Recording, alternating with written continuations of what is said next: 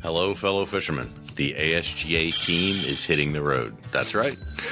We are kicking off the first ASGA Roadshow.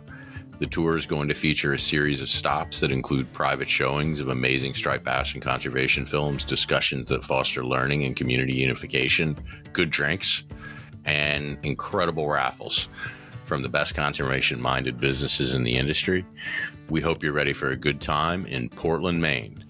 That's where the first stop's going to be, Wednesday, February 2nd at 6:30 p.m. To RSVP, head to the link in any of our social bios or type in linktree/ASGA. That's linktr.ee/ASGA. Again, that's linktr.ee/ASGA. Type that into your mobile browser. You'll find that link in our description of the podcast as well. We'll keep you in the loop on social media as well as audio updates in the upcoming weeks as each of our tour stops approaches. Rest assured, all local businesses and health regulations are followed at each event. We're looking forward to seeing you out on the road. Tight lines, and we'll see you soon. This podcast is presented by Costa Sunglasses. Hello, everyone, and welcome to Season 2 of The Guidepost. We are here to talk about striped bass, my number one partner in crime, the two most negative, dour, old bastards that you will ever meet, Tony Friedrich and Captain John McMurray. How are you doing today, bud? Good, man. Good. Thanks for having me on. You are my favorite counterpart in this because Willie isn't here, so there's no one to contain us. So this should be a high octane podcast. So, John, you were at the table. Obviously we were all listening and feverishly taking notes. Striped bass hearing was a couple of days ago. This Amendment 7 process has been painful. It's like pushing a boulder uphill, but it was approved. And as negative and genuinely pissed off and failures of anger management courses across the globe, you and I both kind of walked out and we felt almost slightly positive, which is almost impossible. So would you agree with that? I mean, what did you walk away from the meeting feeling? Yeah, I think I kind of felt the same way. And it's important to note here that really we're just putting a document out to the public, and it's going to be up to the public to comment on this and to try and sway managers more than they already have been swayed into believing we need more protections, not less. I think it went about as well as it could. When you look back 2 years ago when this was initiated, it looked pretty damn bad, particularly the parts about changing the biomass reference points. And here we are now, where pretty much everything that we were concerned about, with the exception of some of the management triggers, was taken out of the document. And we didn't see anything bad put in at this point, and we did manage to remove one of the particularly egregious options in the management triggers. That was the first tier third option to make it a 3-year average for overfishing instead of overfishing for 1 year. And I guess the argument for that was to smooth out the data. That argument for it, but the argument against it, and you brought this question up and we were all screaming and cheering, was, has that ever even happened in the whole history of striped bass management? And what's the point of a trigger if it's never happened, right? Yeah. And what's interesting about that question that I asked at the end, have there been any actions that weren't responses to management triggers being tripped? And they didn't answer, even though I think it was pretty clear that we all knew the answer. And it's that they haven't. They don't take proactive management, and that's just the way they operate. One of the other things about that particular trigger option is that, from a practical standpoint, it wasn't really doable because you need 3 years of data under the most recent management action, which I suppose could happen. But, usually we have stock assessments or stock assessment updates every 2 years, and there's a management action as a result of those updates. So you have 2 years of data. You don't have the 3 required to trip that trigger. And so you could theoretically have 2 years of overfishing occurring and have a stock that's overfished for 2 years. But because you don't have those 3 years of data, it gives the board an out to not take action. And I think it's pretty clear at this point they wouldn't take action unless they had to. So I'm glad we got rid of that. And, thanks to Megan for making that motion. It seemed like it wasn't going to pass, didn't it? When folks like Armstrong we were texting on the phone and we're like, this thing's going to tank. Yeah. And then certainly seemed like it passed. Right, like what? Right.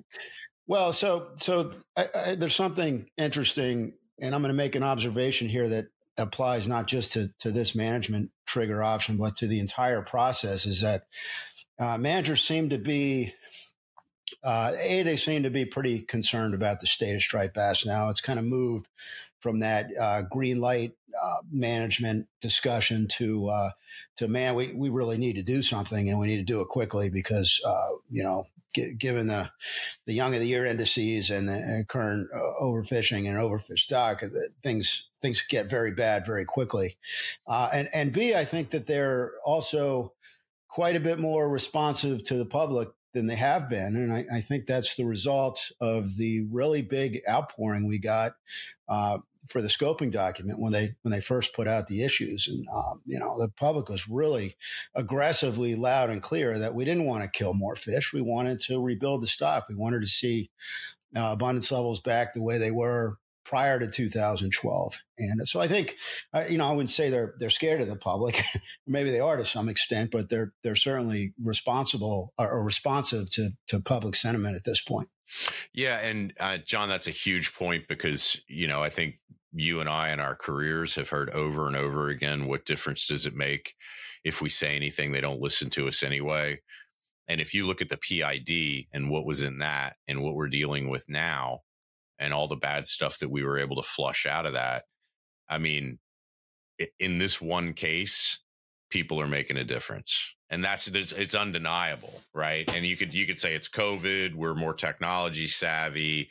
You can blame it on they can pin it on whatever they want to try to pin it on. But the reality is, striped bass are a primary recreational fishery. Striped bass anglers primarily choose to release their fish. It's a very special fishery. It's an iconic fish, and people care about it. And they're up in arms because, I wanted to bring this up with you. We always hear, from certain segments of, different stakeholder groups that like, what are you guys? You guys are shitty fishermen. I could walk across striped bass. They're eating all the crabs. They're eating there's so many striped bass. We got to get rid of them.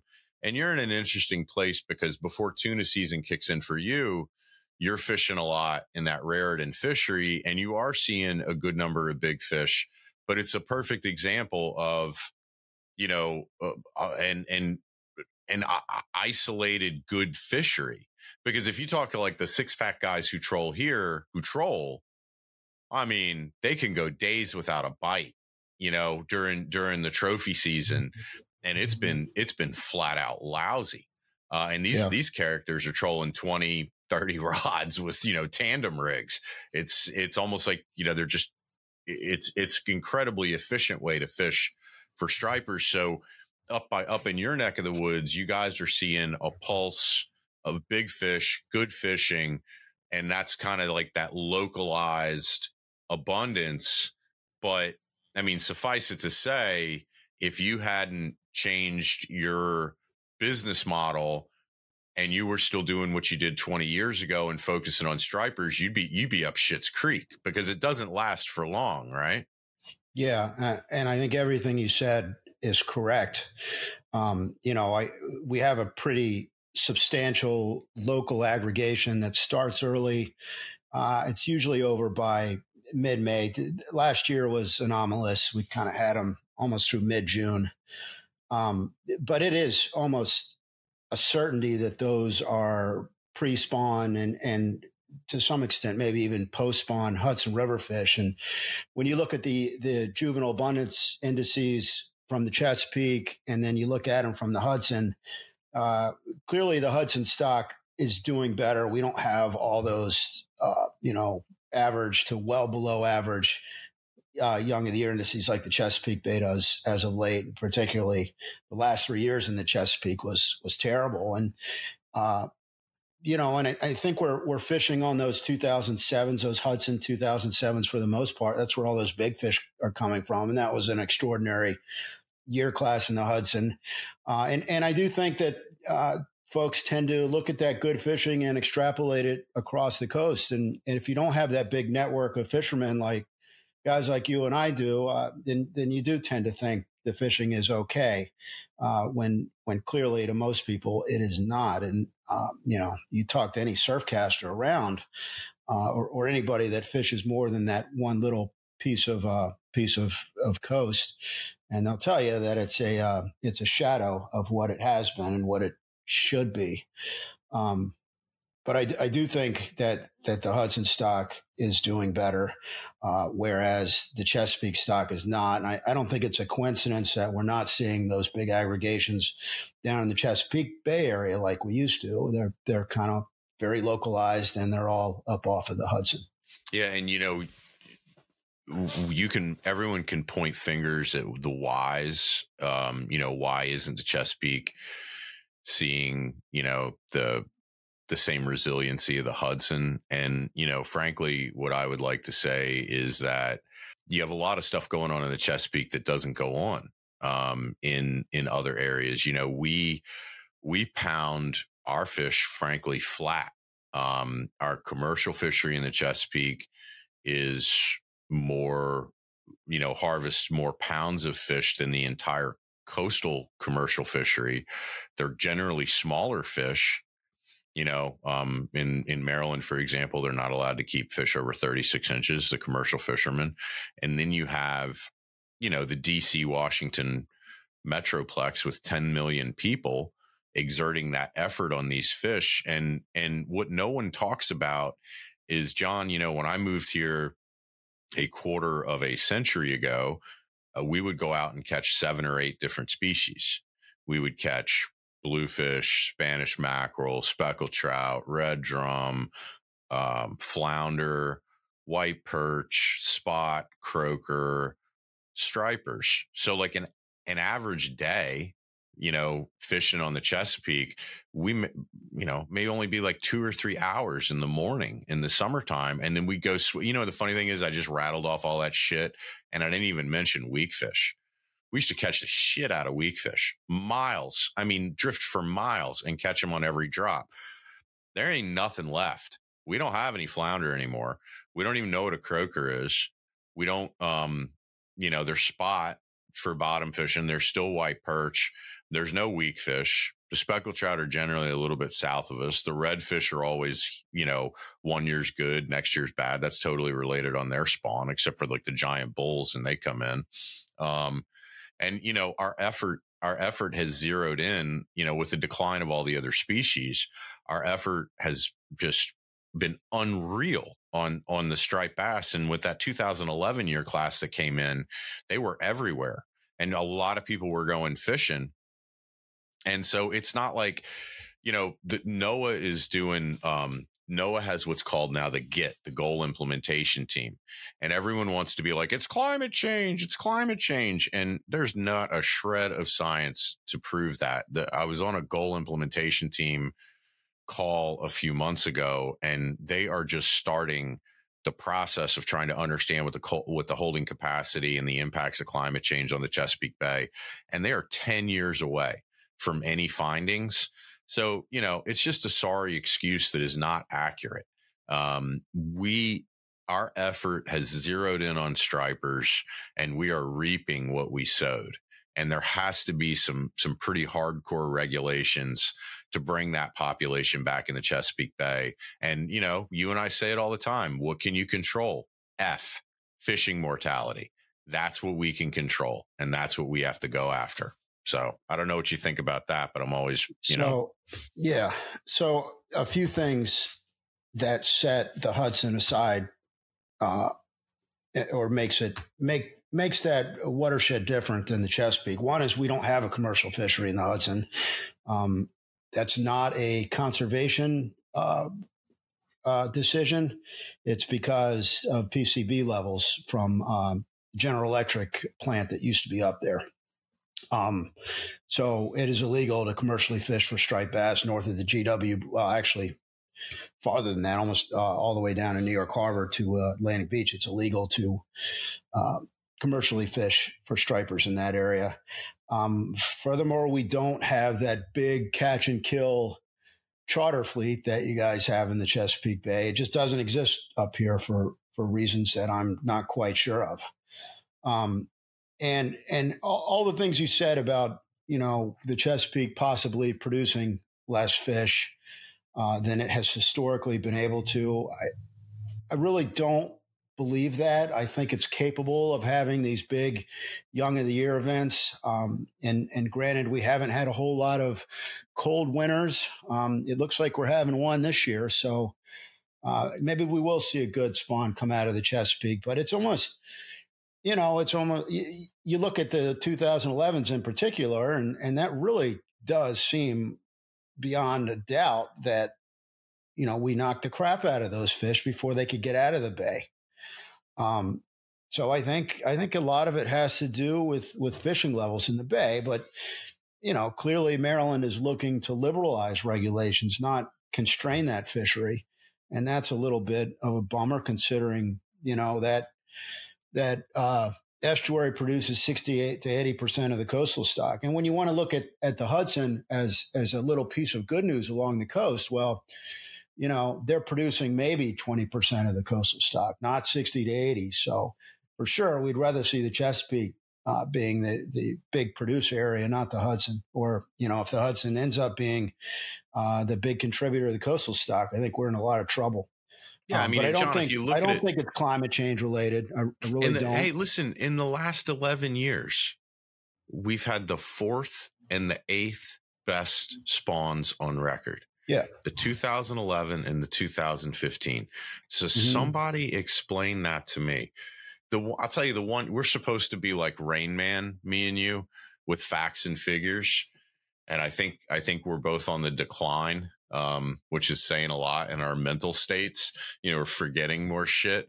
But I know that there's some breaking point. Everyone says there's a poor stock recruitment relationship with striped bass, and that means these are broadcast spawners. They're not nest builders, right? So there doesn't necessarily need to be a lot of them to have a good spawn, but there is a tipping point where when that SSB falls so low, it does start to affect the spawn. I can't remember it off the top of my head, but I gotta believe that this stock assessment, I wonder, yes, the public made a difference, but I wonder if some of the commissioners, the PhD guys, the fisheries directors, maybe they're talking to some of the stock assessment people and the writings on the wall. And we're going to get some real freaking bad news come October. And maybe they're trying to smooth that out, I got to wonder that, because you're right, man. Like the personalities have changed a little bit. And I wonder if they're getting some preliminary news that this update to the stock assessment in October is going to be a flaming bag of dog shit. I don't know, man. Your guess is as good as mine, but with all this poor recruitment effort, skyrocketing with COVID, it doesn't paint a pretty picture. I don't know what you think about that. So you touched on a couple of things here. The first, we are having good recruitment in the Chesapeake Bay. It's not happening as frequent as it used to be, but we are having like some ridiculously good young of the year indices. And we both mentioned 2011s more than once.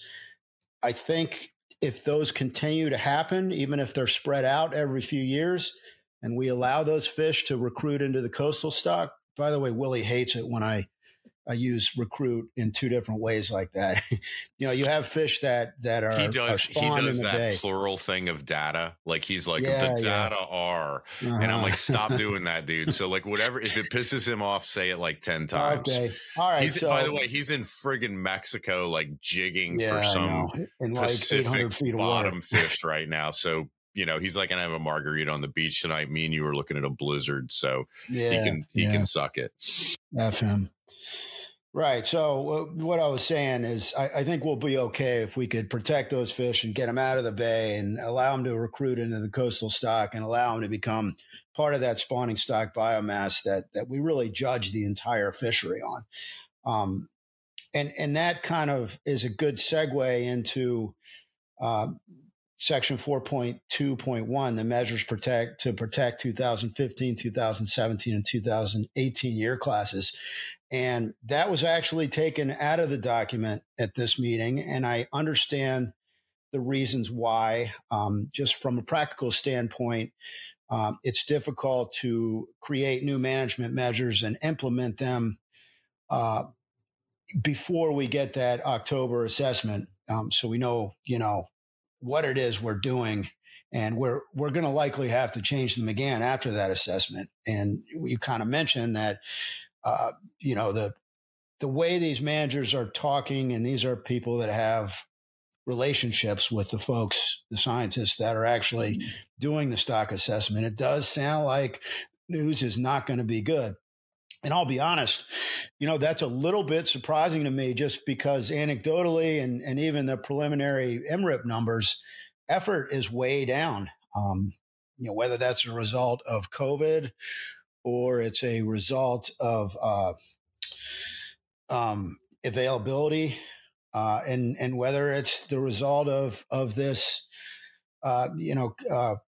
slot limit we have put in place. There does seem to be a lot less fishing and a lot more releases because of that slot limit. And just talking about the Raritan Bay fishery alone, those are all big fish. They're all pre and post spawning fish. And there's not many of them that are below 35 inches particularly during the beginning of the year. And presumably, of course, there's some level of non-compliance, but most of them are going back in.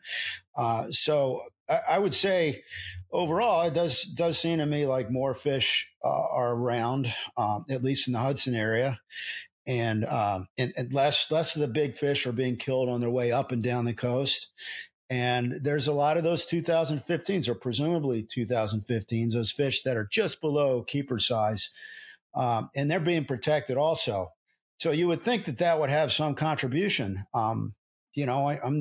I haven't seen the stock assessment. I haven't talked to anybody personally who has an intimate knowledge of it. But you're absolutely right, man. The way these guys are talking and the fear in their voice leads me to believe that it's not going to look good. And we're kind of being prepared. I think Armstrong's motion about let's talk about that, because that's why, to me, that's one of the biggest things that happened. And before you get into it, I just want to say, like, it's one of these like Sophie's Choice things for me. Like, there's good in it, and then I'm a little hesitant. But why don't let's tell the listeners, and we can kind of get into our first take on it. So, Mike Armstrong from Mass DMF, who I will tell you, we have a pretty good relationship with, and I personally like the guy. He's kind of no bullshit, says it like it is. Mass DMF is set up a little bit different than some of the other state agencies. These guys are in a union. Their jobs are pretty safe. That allows them to do science and not worry about if the governor's going to get pissed at them and fire them like in other states, Maryland. And, anyway, let's talk about what Mike Armstrong did. I don't have the motion in front of me, but essentially, he made a motion to include in Amendment 7 a utility that would allow the board to make a reduction. I think he said up to 20%, based on TC analysis of the stock assessment. And it would allow us to do that very quickly instead of having to initiate an addendum, which generally takes Hey, buddy, I just found it. Let me read it off and then you keep going. Okay. Mm-hmm. So this was the motion from Commissioner Armstrong. Move to add an option to Section 4.4 rebuilding plan that considers an alternative process for responding to the 2022 stock assessment as follows. If the 2022 stock assessment results indicate the Amendment 7 measures have less than a 50% probability of rebuilding the stock by 2029, and if the stock assessment indicates at least a 5% reduction in removals is needed to achieve F rebuild, the board may adjust measures to achieve F rebuild via board action. Motion by Dr. Armstrong, second by Jason McMurray. Passed by consent. Okay, continue. Yeah, so I guess I mistakenly added that 20% number, but it basically gives the board a tool to react to that stock assessment quickly instead of waiting a year, actually 2 years when you look at the fishing season and the way the process works out to implement management measures. And it's a good idea. It's a very good idea. And it's surprising there was no pushback. I expected some. It is a little bit concerning that there are no opportunities for the public to comment on any measures that we would take. But I think the public in the last 3 years has been very clear that they want the board to react quickly, not, defer or wait until things are really bad until they take management action. They want them to act quickly. And I can't imagine that when this goes out, when the draft amendment 7 goes out to the public, which it should very soon here, that there'll be much, if any, pushback on that from the general public. Well, I hope, our old buddy Charlie wrote a blog about this. And, recently on his blog, One Angler's Voyage. And it was kind of like, we're going to see who sticks to their guns, because if this stock assessment comes out and it's as bad as some of us think it may be, we got to rebuild this stock by 2029. So you got to think like maybe some of Armstrong's thinking where it was, it may not even, if they keep, if they do an addendum instead of a board action, which this motion passed, there may not be enough time. The regulations may be totally draconian and the stock assessment may be so bad that it's not even friggin' possible to rebuild by 2029. And can you imagine the mounds that heaped upon them of hate if that's what comes out? Because I think that's a possibility. I really do. I think it's a possibility too. So that worries me greatly because, it would be one thing if we had a moratorium, and there's certainly some folks along the coast that think that is necessary, and maybe the stock assessment will include it, that it's necessary. I hope it doesn't, but it's not out of the realm of possibility. But what concerns me about all that is the whole discard mortality conversation that we've been having. And, a moratorium could very well mean no targeting. And, we could talk about enforcement all day and how it's not enforceable as long as there's bluefish in the water. I think it was Mike Armstrong that said that. As long as there's bluefish in the water, people are going to be targeting bluefish and catching striped bass. But where it's really going to hurt folks is in the guide community. People who generally follow the rules, but also people who can't book trips for catch and release striped bass fishing, which under normal circumstances, they certainly would be able to. And it's really going to cut into that business, and that business may, 100% shut down as a result. John, I'll tell you what, I have a lot of, I have the same concerns as you. I mean, Christ, we're the president and the vice president of the Guides Association. We have to be worried about that. But here's the deal. Like, you have to show me, right? You have to show me in black and white that, because you will lose a certain segment of the community that doesn't want to catch and release striped bass. They will fish for other things. So you have to show me that remaining community that's catch and release guys, that banning them from doing this will bring the stock. That will be the linchpin to bring the stock back, because I don't believe it. I don't believe it for 1 second. And they couldn't, the reason why, the no targeting zones, you and I were talking during the meeting, I thought the law enforcement LEC was going to come on and talk about, there's absolutely no way that we can enforce no targeting. There's no fucking way. The law enforcement up and down the coast is saying that. You have to take cues from them. So, I hope that they just deal with reality instead of, you and I know this catch and release stuff has been a red herring, especially for Maryland. They're using MRIP numbers with 60% standard error, and to make sure that harvest can continue at unsustainable levels. And if something makes sense, like, hey, don't fish for these things in the summer, fine. Okay. In very isolated areas like the upper portions of the Chesapeake Bay, that might not be the worst thing in the world. But, I don't see the real conservation value of telling a surf caster that he or she can't catch a fish in 60-degree water and let it go lickety split. That fish is going to live. I mean, give me a break, give me a break. Or like areas like Maine, New Hampshire, where you live in the spring, you don't face the same problems that the upper portions of the bay face in July and August.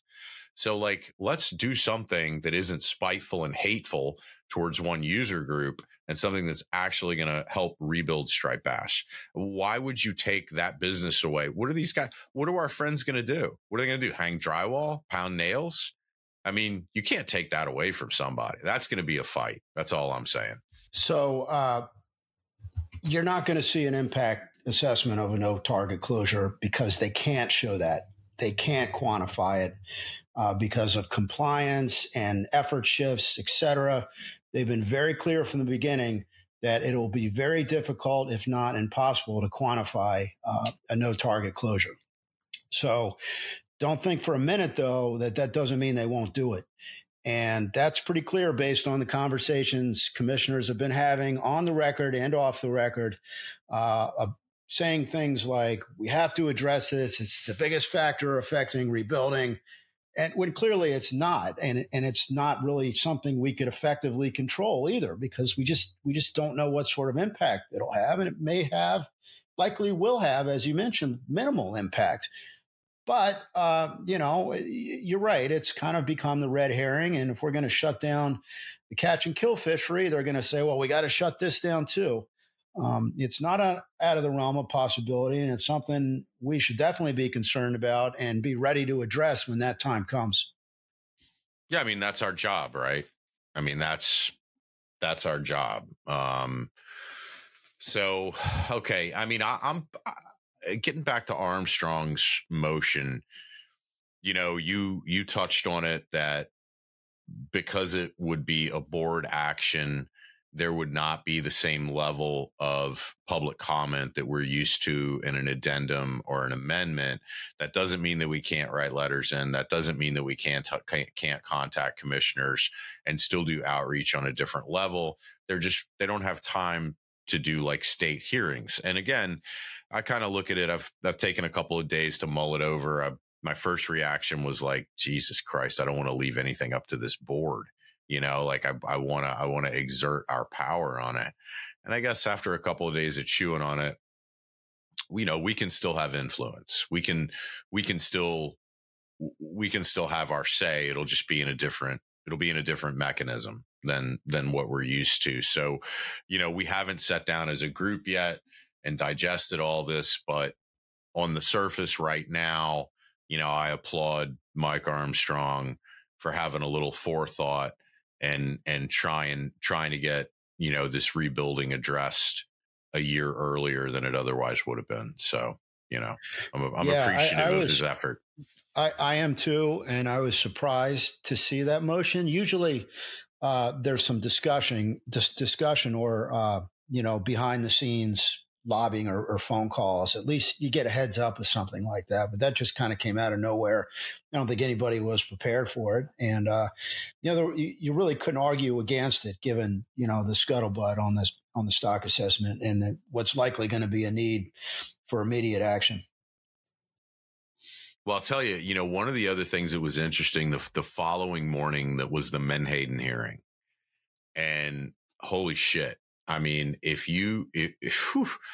that public information document and that was so incredibly complex with 10 different issues, that looks like a fucking Dr. Seuss book compared to what's going on with Menhaden. I mean, holy shit. Like, everyone wants Menhaden. We got the ERPs passed.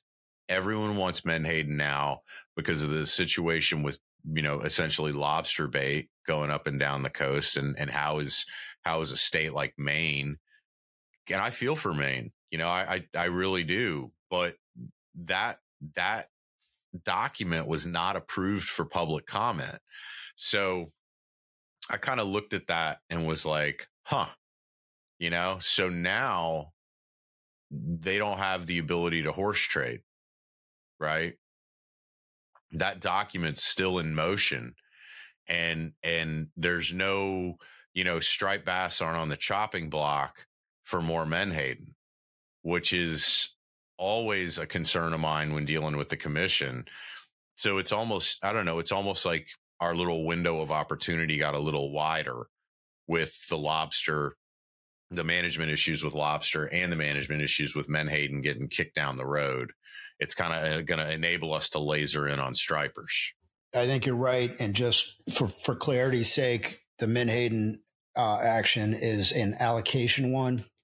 You're basically taking a coastal stock and the intent is to redistribute it to more closely follow a Menhaden abundance and to supply the lobster bait industry with fish that are actually right off of, say, Maine's coast, instead of having to ship them from Virginia. And so, as a result, there may or may not have been some opportunities for like you said, horse trading, Tony. And John, let's be honest. Trade striped bass for Menhaden. And for our friends in Maine, I think collectively we view the use of Menhaden as lobster bait as a hell of a lot better use of the resource than liquefying them and turning them into pellet chicken feed for Chinese chicken farms. I 100% agree, but never underestimate the political power of a corporation. So we'll see what happens with this amendment. I can't imagine there isn't some redistribution, but I guarantee you Virginia will hold on to most of those fish. But anyway, we're getting Virginia. Look, Virginia has a new governor. Mm-hmm. Whitman's son, District 1 congressman, is a captain on an Omega boat. I don't really see. Yeah, we don't schedule a lot of meetings with that office.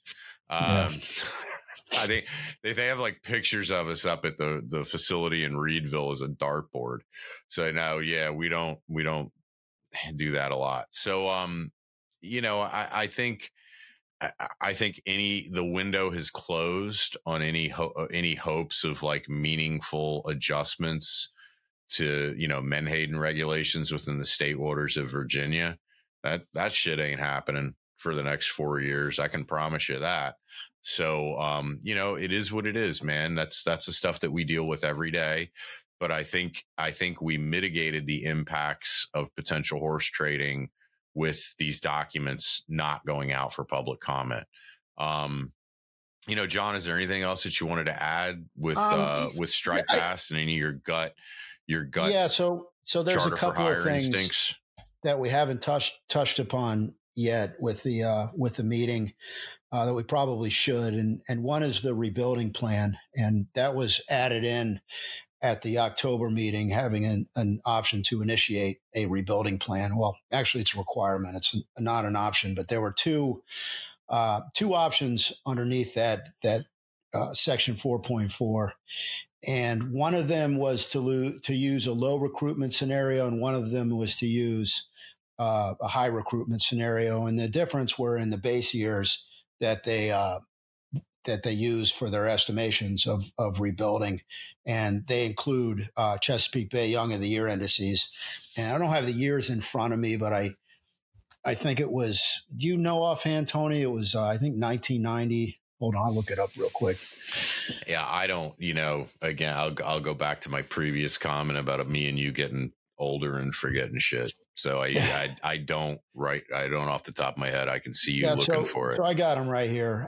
F rebuild could be calculated by drawing recruitment from the values observed from 1990 to the terminal year of the stock assessment.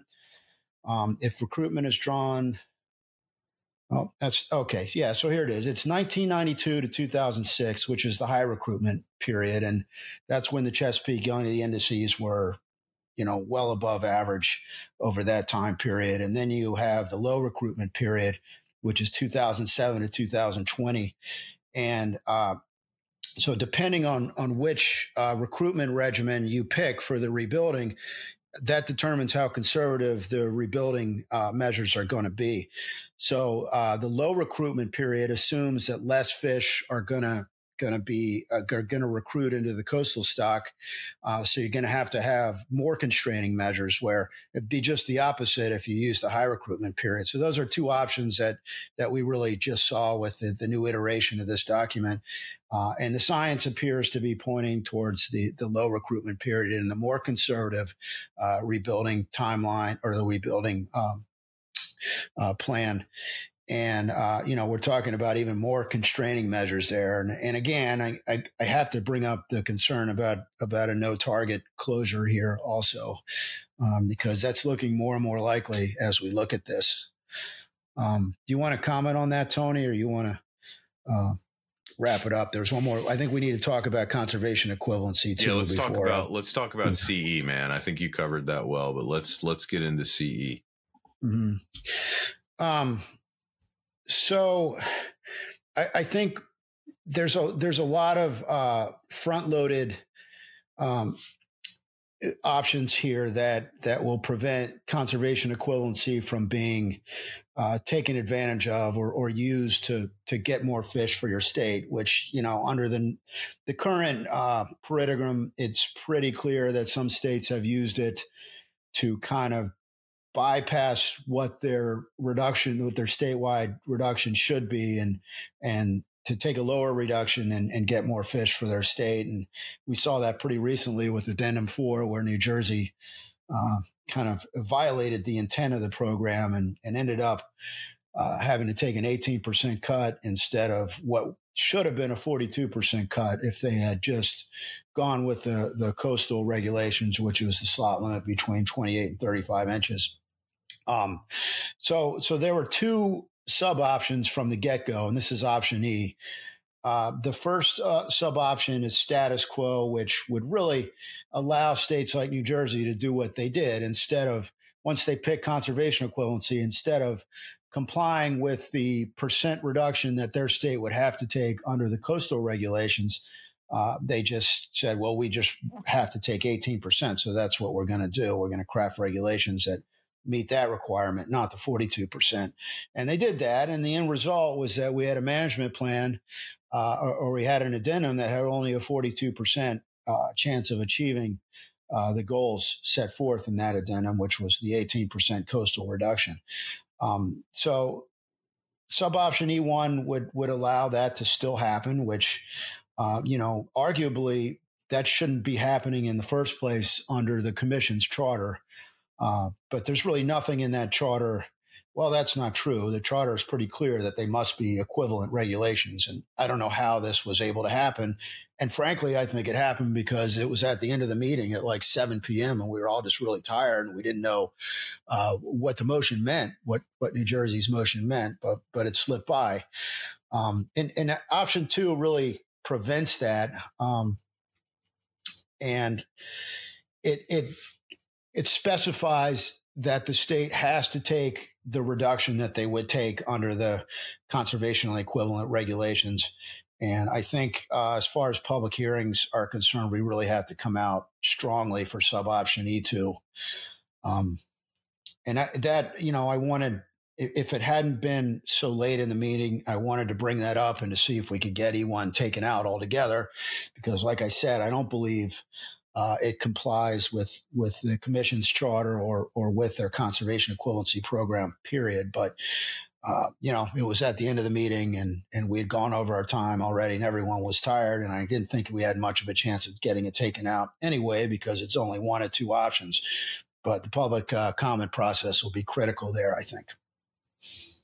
Yeah. And the other facets of conservation equivalency, the other options, there's, like that luxury tax. Like if you choose to do conservation equivalency, you have to take an extra 10 or 15% reduction on top of the other reduction. And then the one that I really like is you can't use it if the stock is overfished, if the stock is not at target, if overfishing is occurring.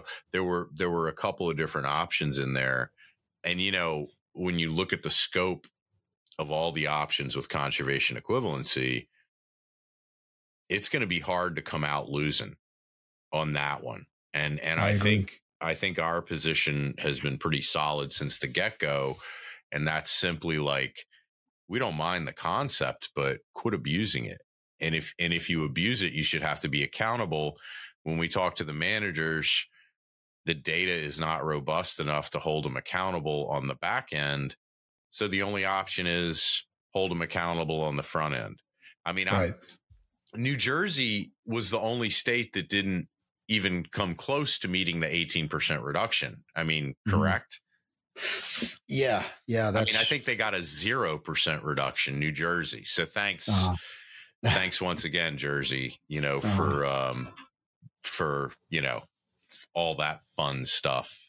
Another critical part of this, Tony, is the percent standard error requirements. I think it's sub-option C1, huge. 2, and 3. Huge. Yeah, because the level of precision in MRIP becomes smaller and smaller, the smaller area you use it in. I mean, you look at it on a coast-wide basis over a number of years, it's not terrible. It's actually fairly precise and reflects real trends that everybody sees in the water. But when you use it on a year-to-year, state-to-state basis, like New Jersey would use it just for their state, it's very imprecise. And you're looking at 40, 50% PSEs. And this would require... It was when Maryland closed April down to catch and release fishing, those PSEs were getting close to 60%. I think they said crazy. They said that, tens of thousands of fish were being caught every day in April. My ass, I'm not an MRIP denier. I'm not a data complainer, but all you need to know is that it has a 60% PSE. And the fact that they were over a 2-week period, 1 month, one wave, all of us know MRIP isn't accurate. Yeah. We shouldn't be allowing them to use it. Yeah. Even the most conservative option under this suite of options is 30%. And, even that is borderline. And I think NEMP's recently released guidance, National Marine Fisheries Service recent released guidance saying that if the PSE is 30% or above, I don't think they said you can't use it, but that it should be viewed with caution. And the recommendation was not to use it. So this really, if your percent standard error is 30% or less, okay, then you could use conservation equivalency. But if it's above that, then you can't. And furthermore, I think option D is uncertainty buffers. Whereas if you do, because there's a lot more uncertainty with conservation equivalent regulations as opposed to coastal regulations, because it's in a very geographically smaller area. So you don't really know whether or not they're going to work, because MRIP is so imprecise at that level. So you have sub options for 10, 25, or 50% conservation buffer with whatever regulations you implement. And this does two things. One, it kind of motivates the state not to do conservation equivalency regulations. And if they do want to do them, then they need better data. They need a larger sample in their surveys, and they would have to do that on their own. So it motivates them to do that also. I think these are all very reasonable guide rails around the conservation equivalency program. And frankly, we should have done this, a long time back in Amendment 6 when we had the conservation equivalency standards written in. John, another big point is that we banged the drum on the kind of freewheeling that was going on with conservation equivalency. We educated the public on it. We were absolutely the first group, the only group to be beating that drum. And, man, again, if people don't think their voice makes a difference, look at the options under conservation equivalency, like we were heard. So, man, we're almost coming up on an hour. I want to remind everyone that if they have any questions, Costa Del Mar, our sponsor, our awesome sponsor for this podcast, is supporting us through a comment deal where you could win a free pair of Costas if we read your comment on this podcast. So, if you have any questions, comments on this, send it to comments@saltwaterguidesassociation.org. And if we read your comment online, we will contact you and you will win an awesome prize. I want to thank my co-founder, good friend, and dude who we always have each other's backs in all this bullshit that we call our day-to-day lives, Captain John McMurray from One More Cast up in New York. Thank him for taking a little bit of his time to join us, share his knowledge, his experience as a commissioner. We look forward to these hearings coming up. Everyone pay attention. We'll get the information out as soon as we kind of figure this stuff out as a group. Thank you, John. Your time is incredibly valuable, and we appreciate you spending it here and sharing your wealth of knowledge. Yeah, man. Thanks for having me. Appreciate it. All right, folks. Thanks for listening.